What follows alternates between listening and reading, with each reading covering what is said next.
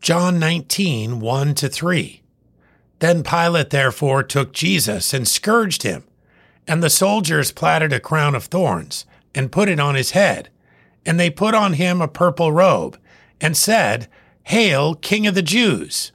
And they smote him with their hands. This is just the beginning of the pain and indignity Jesus will face in this chapter.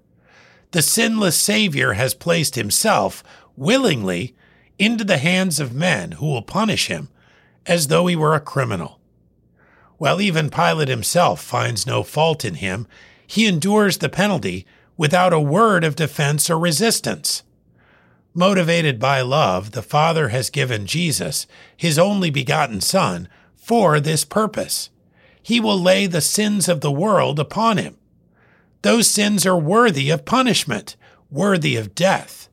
We, the sinners, should have received these blows, but he took them in our place.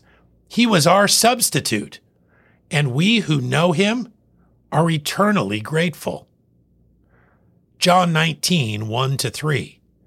Then Pilate therefore took Jesus and scourged him, and the soldiers platted a crown of thorns and put it on his head, and they put on him a purple robe and said, Hail, King of the Jews! And they smote him with their hands.